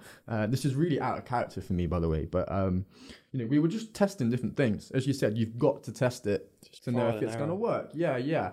And we didn't want to go down that route of, and this is a route that so many agencies take. It's, you know, the flashy cars, the big offices, the big, you know, we're not that agency. We all work from home. You know, the whole team work. I've got my own home office. Taylor's got his own home office, and then the guys that we do work with all literally just work from their own space. So, we're not going to try and cap and be, come across as an agency that we're not, to be quite frank. So we Sounds sort like of you not take yourself too seriously as well. absolutely. Well, I wouldn't say not seriously, but within that sort of advertising sort of process, I think you've got to test. You've got to test different angles, and I think that sort of funny, humorous sort of side of things, especially over Christmas, it did work quite well. I'm probably not going to do it again, though. I'll be honest. Probably not again. Hire someone else to do it. Well, I think I wouldn't say I wouldn't do it again because of, the results. I think it's just more, we've done it now. We've got to think of something new. Yeah, okay. We can't go back and use the same strategy because, as you said, these social, the social space, it's developing so quickly, man. Like Meta as a whole is developing and moving scary fast, in my opinion. But what sort of things have you seen in Meta which has been changing? I think it's more just the power of technology, the VR side of things that's coming into it. I think that's really, really scary. I've seen VR concerts being advertised, and it's like, do these people just want you to sit at home all day and just put on a pair of goggles and that be your life experience sort of thing? You put these goggles on and boom, you're at a festival, boom, you're at a football match, boom. For me, that's just really, really scary, and I have no interest in VR whatsoever, personally. But I think that's probably the biggest red flag for me with Meta. I mean, in the advertising space, in the marketing space, I actually sort of really like what they're doing. And they're making our job easier by introducing new metrics, techniques, and that sort of thing. But from sort of the VR and the just sort of metaverse, isn't it, sort of standpoint, I think it's a little bit scary, the future. I think it's a little bit scary. What don't you like about it?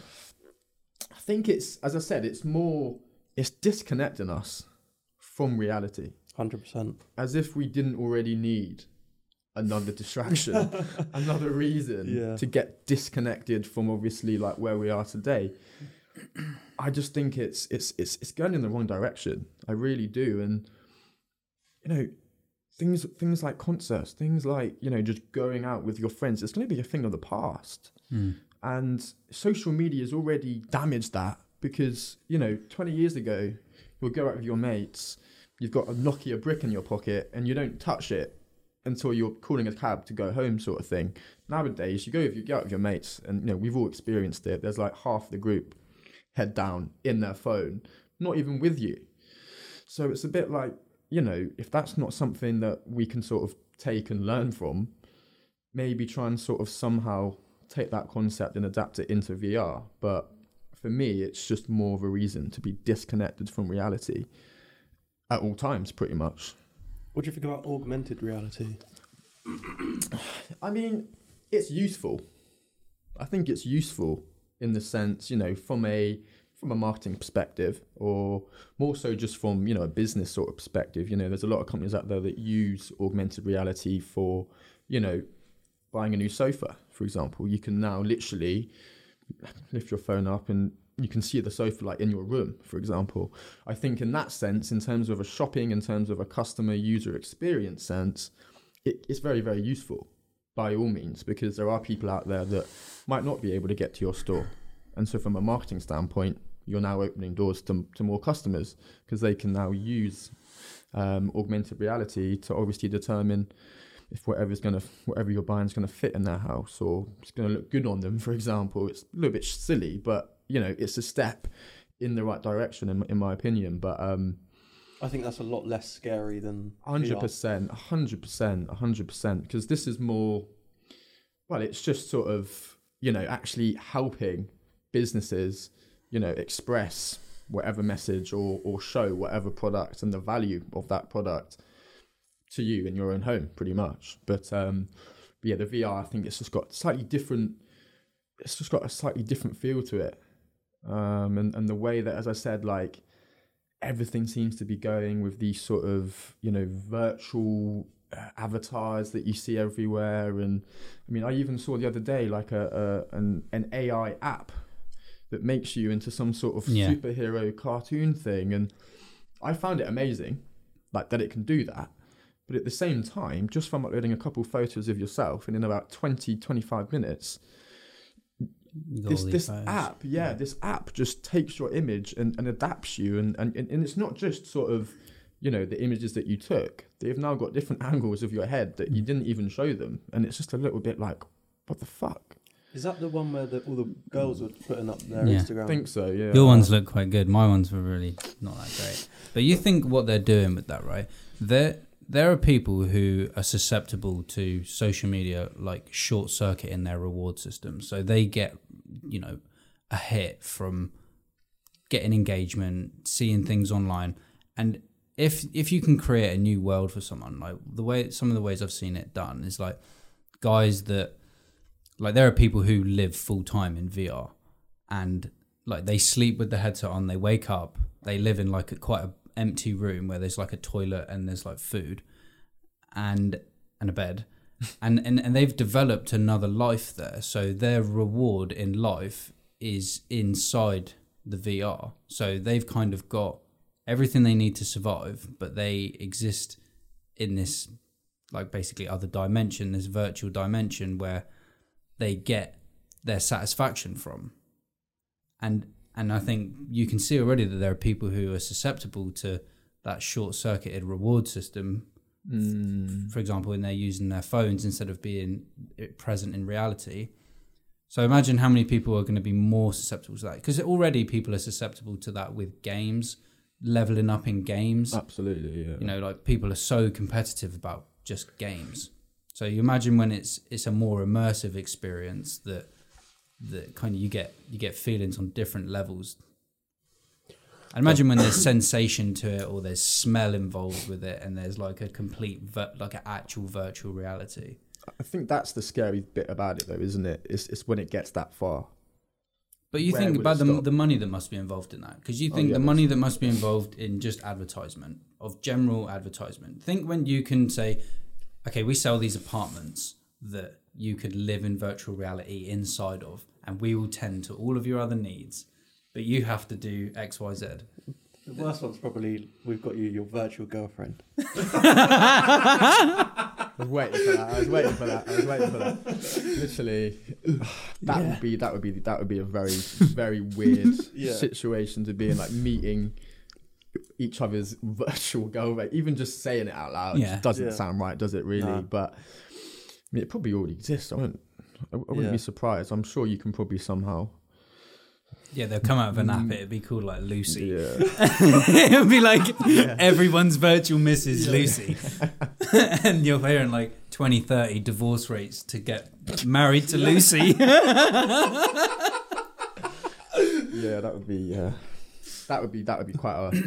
But I think there's probably massive money in that. There's probably trillions in that, because you think how many people can't actually create a satisfactory life in the real world because of this hierarchy that exists and barriers to entry, that they can just get this headset on finance for £4 a month, and they go into that and they've got a missus, they've got a nice setup.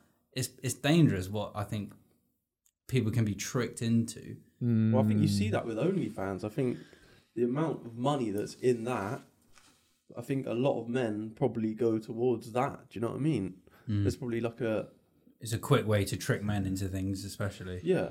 Like they say, sex sells. It's quite scary, really. Maybe that's a side project. You better start looking into that. I can't say yet. Can't say we've got much experience. No. But we'll look into it. Yeah. We'll look into it. By all means. But I think, what you said there was quite powerful in terms of, the advertising space with VR. Shit's going to get a little bit scary in that sense. You can bet your bottom dollar that Facebook will somehow introduce ads into your VR world. There'll be a subscription that you can sort of remove ads or something, and there'll be a free version, and there's going to be marketers, advertisers like us, literally throwing the most immersive, quick fire 5 to 15 second ads at you that you can imagine. And if it's VR, if we're advertising some sort of, I think you mentioned it, like an apartment, for example, for an estate agent, we can just throw you in the apartment for 10 seconds. You know what I mean? And so, you know, that's such a massive leap from forcing you to watch a video for a few seconds sort of thing. You know, all of a sudden you are there. You are in the room. And even if it's for 5 to 10 seconds, if that room suits your needs, and we've obviously targeted you the way that we should be, and you are, you know, our client's typical customer, that's going to go a long way. That's going to go a long, long way in terms of the advertising space, and how Facebook and how advertising on Facebook is really going to change, I think. But yeah. I think you'll have to hire a lot of people, and I think a lot of people who sort of make games and things like that are going to be making a hell of a lot of money in that space. Because and also like interior designers, they'll have to go into these places and like make them how you want them to be. Yeah. And I mean, we've spoken to right at the start of this year. We're still in touch now. A company that actually do specialize in basically creating your business online in terms of like AI, augmented reality. So if you're sort of, I don't know, a wedding venue, for example, and you really want customers to understand what your venue is like, and naturally you may be a few hundred miles away, they can't just pop in and have a look. There's actually companies out there now that will come in, sort of, not even sure how they do it. It's all through like 3D filming and obviously like AI technology, but they will basically just put a VR, a virtual version, effectively, of your venue online. oh wow! And I think that's pretty damn cool. If you ask me, they're already doing that, man. That's already out there. And the particular company we're speaking to actually does quite well. They're actually a really good bunch of guys. But yeah, they were the first ones that we've sort of initially spoken to that are in that niche. But since then, you know, once you know about it, you do tend to just spot, you know, other businesses within the market and other areas where a similar augmented reality concept could actually work quite well. But I think there's quite a bit of investment to go into the equipment for that sort of thing. It's a lot of drones and shit like that. But and then obviously it's a whole new sort of ball game. It's getting the team behind you to really launch, you know, quite a specialist niche service like that, isn't it? Yeah. So it's probably quite a long wait on return on investment as well. I'd imagine so. Yeah. You know, I don't know the sort of the numbers behind it, but I'd imagine, you know, you're not going to be sort of selling your services at sub 10 grand, surely. 15, 20, I'd probably say, or more, to put your business venue, you know, properly online for people to see. I'd imagine so anyway. It could be a million miles away. But yeah, with that sort of, you know, service price point, goes back to my point about budgets earlier. You can't be coming into that sort of market with a £500 a month ad budget trying to find 10 grand clients. So, you know, you do need a lot more capital for that. But yeah, it's an very interesting sort of topic actually. That's where you want to take this then, really. Even though you don't really want it to go that way, you can. It's going to go that way though, isn't it? Yeah. You know that concept in Minority Report, the movie, there's like adverts that they see that like billboards are contextual to them. So it's like scrolling past on a feed, but it's actually changed to who's looking at the ad. Imagine that combined with VR, and then where they've got more data about you as well, where they can just give you contextual, like they'll put you into an ad, into like a memory. Like they don't even design the fucking the space. They put you into your family home, like by the fire with your nan or something like that. Jesus Christ. And then your nan tells you the advertisement. like Geico Insurance is only £99 a month now. Like grandson sort of thing. Like imagine when the ads like that level. Dear, it sounds like me. Black Mirror. Yeah, that's like the ultimate Black Mirror event. But I mean, you look at I think it's called like GTA. I think it's called like Roleplay, something that I've noticed is really blowing up. It's going back to sort of the virtual reality side of things. There are people living lives in these video games, and what I only literally just found out recently is they're actually advertisers running ads on billboards, for example, within this GTA roleplay world. And to put that into context, I think the concept behind it is people literally have jobs that they log in to their computer and they'll just live out like a very basic like Burger King job, but on GTA. It's really weird. Like, it's a really weird. I don't know if you guys have heard about it. It's a really weird concept, but people literally will like live their lives in this game, talk to each other. There's like policemen, firefighters, and these literally this is these guys' lives pretty much, so that they're earning money within the game. Sort of similar to what you said, where they've got everything they need at home, like in the real world, but their life is there in that more virtual space. So there are actually advertisers running ads to those people for certain, just things, products, services in the real world, but in that GTA environment. And for me, like, we don't do anything along those lines yet, obviously. But again, that's something that really sort of blows my mind a little bit in terms of, people are actually taking the real world and what they're selling here into these stupid little games. To advertise them, but at the end of the day, it's the only way that you're going to find these people, isn't it? Because if their head's always in this game, they're not going to be on Instagram and Facebook so much. They're going to be on, in this virtual world 24/7. But I just couldn't believe how serious these guys take some of these games, and like, it just looks a little bit bizarre. But each to their own, for sure. Got a lot of time on your hands. It's literally more just seeing things pop up, isn't it, on like TikTok and I do try and limit my time on those platforms, but you've got to sort of enjoy yourself, haven't you, sometimes? I mean, you've also got to see what's going on. Check out the algorithms. Definitely. Like my journey with TikTok is literally you have to watch to see what's like the new trending things and all these, and the way that people do their videos. How are they doing it? How can I make my videos like? And that's obviously a massive thing for you as well, because you've got to see what is getting people's attention. What's next up? Yeah, what's next up, quite literally. And also your own brain, of how your own brain reacts to certain videos. Oh, that video kept me for this amount of time.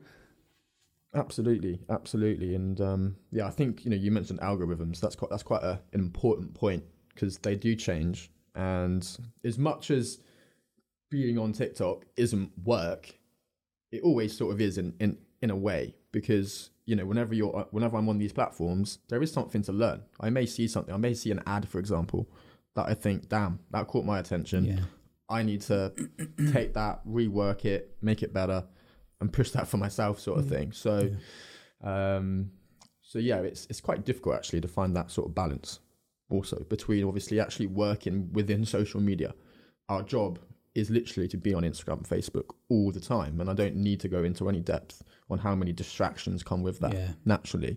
God bless iOS and Apple letting you have like work mode on your phone, otherwise it would be difficult. It would be difficult to sort of just stay on top of work alongside just so many different distractions. And we do manage over sort of 10, 15 different businesses, Facebook, Instagram profiles. So we are literally on, social media 24/7. We're interacting with new customers via Instagram, via Facebook. Naturally, we're running ads on Instagram, on Facebook for our own lead generation services and so on. So I think it's quite important to sort of get that balance between sort of, having fun on social media and then just focusing on work. But once you get into a routine, as I said, I think it's pretty straightforward. But yeah. So one question I did want to ask you. Yeah. Andrew Tate has had like a big come up recently. I don't know if you want to talk about it. No, we can. Yeah. I knew this was going to come up. I thought this was going to come up. I didn't know if I should mention it or not. Personally, I'm a big fan of his strategy. I'm not a supporter in any way of Andrew Tate personally, and I don't really value too many of his views. I do think he's a little bit of a loose head, and he does obviously do a lot of what he does just for his public image, which sort of leads back around to his strategy. But his sort of rise pretty much to the very top of publicity within Facebook and Instagram, I think is well, I praise it. Now, this guy wasn't running paid ads. This guy was really, really smart with the way that he wanted to find people. So he's got obviously his main Instagram page. Now, the reason that you would just constantly see Andrew Tate videos in the space. It's because he just built an army of people to create 1 million fan accounts basically in his name. So there'll be so many. Just take this, take that, Andrew this, Andrew that. I can't remember his company's name, Hustlers University. It's a little bit cringe, but you'd see all these accounts in that name, not managed by him, and it would also say not affiliated with Andrew Tate in any way. So it just looks like this guy's got fans already. Now, secretly, the chances are they were just sort of team members or just, really loyal fans. They were affiliates, though. What I mean is, obviously, to begin with, they would have been affiliates. But obviously, once he's built that community, once he's got that following, he then just sort of finds, oh, okay, cool. These guys now want to do the same thing. And as you said, it goes into that sort of affiliate model where you are literally taking a small commission for selling his sort of Hustlers University course. But it's the actual sort of amount, the quantity of these Instagram and Facebook pages that just appeared overnight, literally overnight. And then you're forced to see them. Instagram and Facebook's algorithm can't protect you from, 1,000 Andrew Tate accounts that are all just, abiding by the typical Instagram, algorithm and restrictions and so on. So they are going to put that content in front of you. And even if you don't like Andrew Tate and you block it, you're going to see the next affiliate account and the next fan account and so on. So that's what sort of just got him that level of exposure out there. You'd literally scroll and you wouldn't be able to scroll through like 5 reels on Instagram without seeing some stupid short 5 to 10 second clip of Andrew talking about, how he made his millions or his Bugatti and all this crap. You know what I mean? Yeah. So, I do really sort of praise it. As I said, the actual strategy. I don't know obviously how much actual paid work went behind those campaigns because, I don't have access to that sort of information. But from what I saw on an organic perspective and just the sheer amount of pages, man, that this guy had just appear over such a short period of time. And then obviously to have Instagram and Facebook ban him, Twitter ban him temporarily, that only sort of just helped because it's more publicity. It's now, okay, we can't hear it from him via Facebook, Instagram, so and so. Where did we hear about him? In the news, man. This guy actually made the news for being kicked off a social media platform. I think that's nuts, personally. I think that's nuts. So, in my opinion, I don't really I can't fault his strategy, but I think his opinions and his views on certain things I think are very debatable, but we'll save that for another day. I think. Yeah. From what you can tell with Instagram's because Instagram deleted him, I don't think that their policies or whatever was right for banning him.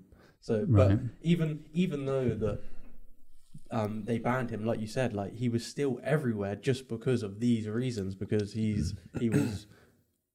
he built this sort of following, which they just were just churning out all of his videos, and it's like, how do you stop that? There's no way of stopping that.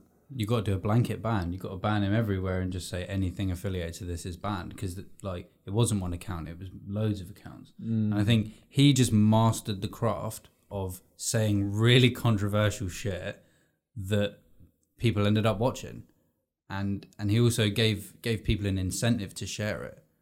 They were getting, say it's like $50 a month, they were getting half of the first month's payment for every person that signed up. I think was part of their scheme. It was crazy. I mean, the incentive behind working as an affiliate for this guy was pretty strong. It was pretty high, but obviously, all those people, I suppose, they were just money driven. They were just trying to obviously just make a few buck on the side. But I just couldn't get over the sheer mass of accounts. And obviously, as you said, when this guy got banned, deleted, he hasn't gone anywhere.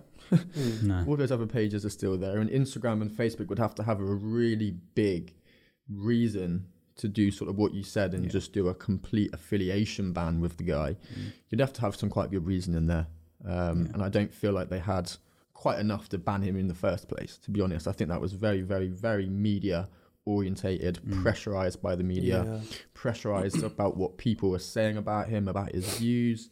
And I think that Meta as a whole probably just felt a little bit pressured into getting him off their platform temporarily. But yeah, it is an interesting topic. Was there anything that you saw in that whole uprise which you like took on for yourself, or I wouldn't say take on for myself. just more interesting? I certainly sort of saw, as I said, the value in his sort of strategy, the sheer just number of pages. I keep saying it, but he really does have a lot of affiliate pages, and it's just that time frame that he managed to build it up in. Yeah. Just seems absolutely crazy, and something that actually that did sort of cross my mind the other day. Someone mentioned the Andrew Tate song to me. I was like, what the fuck's the Andrew Tate song? And it's that soundtrack that you hear over any Andrew Tate video. I think it's like a sort of an Indian originated song, and it's like there's no singing in it. Yeah, it's like a theme song. That guy's made it his. And someone actually came to me saying, "Oh yeah, have you heard the Andrew Tate song?" Thinking, "Oh, is he sung a song or something?" No, it's just that one tune that is on every single ad creative post video. I mean, I saw a video on him, and like a nightclub was actually playing it to introduce this guy, and it's not even his song. So that just shows the power of the sheer mass marketing that he's actually done to sort of say, and he's actually built that sort of song into to become his own. It's a little bit sort of mind bending for me. And again, you can only praise it because it is just marketing. It's that sort of initial, if I listen to that song now, you do think about Andrew Tate, and I don't think many people would disagree with me there. So, that's a long-term marketing plan that's free. You know what I mean? So, I mean, Andrew Tate is one thing, but is there anyone who you sort of look up to in the space, or that someone who's done something in the space which you're, other than Andrew Tate, that you actually like?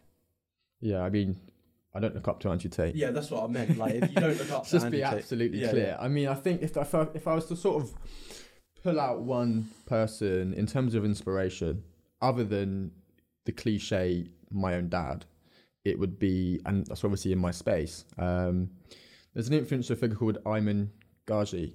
No, Ayman Ghazi or Ghazi, something like that. Now, I've been following him for quite a while. So had Taylor, business partner, and he's in a very, very similar niche to us, or he was in a very similar niche. The guy now is, I don't think he's even hit 22, 23 yet, and he's worth millions. It's massive inspiration. And he actually got into the space at a much younger age, and he's just grown crazily. But one of the reasons that I sort of find him quite an inspiration is, again, because it's a very, very sort of similar business model that he initially ran in terms of the situations and issues that he initially faced from obviously just following him, his YouTube videos and that sort of thing. That actually helped me personally a lot in terms of, educationally, understanding more about how to actually run an agency, because, we can't forget that I literally sort of started Irongate while at uni, so it was a very part-time thing, and I'd never run a proper business before, so to speak. So I was a rookie, and I still would say, I wouldn't go to the length of saying I'm a rookie still now, naturally, but you're still learning. You're always going to have more room to sort of learn and to improve your practices and so on. So it was really just his information, his experiences that I sort of found that I could relate to, and then when he's sort of pushing as much sort of consistent content as he was at the time, that was very, very, very, very valuable. You do just sort of generate and build a for the guy, and what he's achieved is pretty inspirational in terms of the agency space.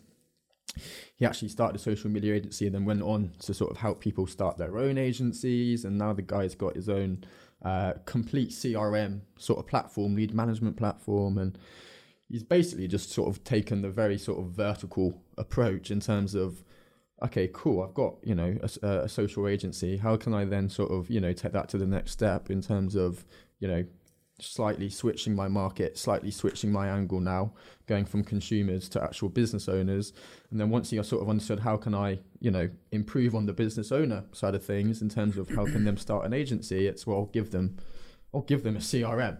I'll give them a lead generation platform. So he's just sort of step by step, just sort of taking every single step in terms of that business or client's acquisition process and just giving it to them. And he's a smart guy, man. He's a very, very smart guy. But he talks about the agency being like a stepping stone to absolutely essentially teaching and then to software. Mm-hmm. I mean, he sort of, he says that in his, I mean, I watched a fair few of his videos, not so much of late, but in sort of the more recent one that I watched, he was just sort of mentioning how that initial agency set up and sort of growth process, as you said, is that sort of stepping stone to then being able to go, right, I've done this for 3 or 4 years.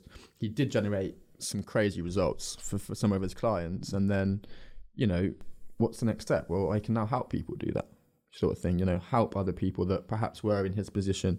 The guy, his actual background does come from, I think, sort of poverty, very, very limited access to, just general, resources and stuff as a kid. So that's certainly where his drive came from. But no, I respect it all the same, for sure. But what would be like your biggest goal for a company to work with? I mean, I think the biggest goal is always going to be obviously to maximize and generate as much revenue and to obviously make that business to business relationship as sustainable and long term as possible. But the only way to do that, as I said, is to be generating results. But maybe just to alter your question there slightly, in terms of what would be the ideal business to work with, I'd go as far as sort of saying, a company that does understand the value of Facebook and Instagram advertising. Now, I appreciate my role is to help business owners understand, perhaps, if they are a little bit sort of clouded on the subject, how it can benefit them.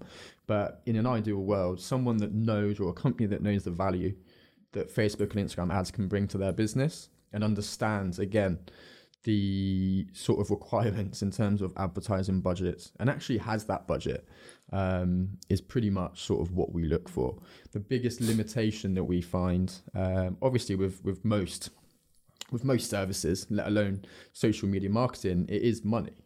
It's always going to come down to pricing or ad spend budget. So as long as they've got a good idea on sort of what they should be spending, and if they're fairly clued up, it makes our life so much easier than having to sort of explain to them what social media is before then obviously implementing a strategy and explaining that strategy. And obviously, naturally, that just sort of becomes a little bit unproductive if you're having to go around in circles explaining, this is what we're doing for you, this is the value, this is that. Whereas if they just know, cool, Ollie, you're going to be running our ads, we want to hit, an X by, month 2, month 3, month 4, whatever. Here are your objectives, here's your targets, crack on with it. That's a perfect situation for us. And obviously, in terms of businesses, e-commerce niche always would be our sort of preference. And then we do offer service-based lead generation services for either corporate or service-based individuals or businesses as well. But do you not have a dream business that you want to work with? In terms of dream business, I think it's not specifically. I think when we see an awesome product, when we jump into a call with someone that's got a really niche product, I get excited. I get really excited, man. But there's not sort of something that we're out there hunting for, so to speak. I think it's more we're out there hunting for the businesses that are struggling and that do need our expertise. But as I said, as a rule of thumb preference, it is going to be a company in that e-commerce niche, and we do work or tend to work really well with sort of tech-based products. So maybe an innovation sort of in the future that's sort of a new tech-based product or something along those lines would probably be my ideal client to work with in terms of an interest in the product and obviously that sort of thing. But as I said, with who we work with and how we choose who we work with, it's a lot more based on do they have the resources, can they give us what we need, and then obviously are they realistic about what our working relationship's going to be like. Because you don't hire a builder and doesn't turn up with no tools sort of thing. You need to give us the resources to get you results. Otherwise, it's not going to be a great sort of working relationship. So we do certainly look at that probably a little bit more at the moment than sort of what and what or how the service works or product is. Cool. I think that was a really good chat, guys. That was a really good chat, mate. thank you so much for coming on. Yeah, no, it's been good. I mean, first time on a podcast, so hopefully it's not gone too bad. How do you think it went? You did really well. You think? Really Really well, good. yeah. Yeah? But yeah, all thank you good, everyone man. for listening to the Open Minded podcast. We'll see you again next time.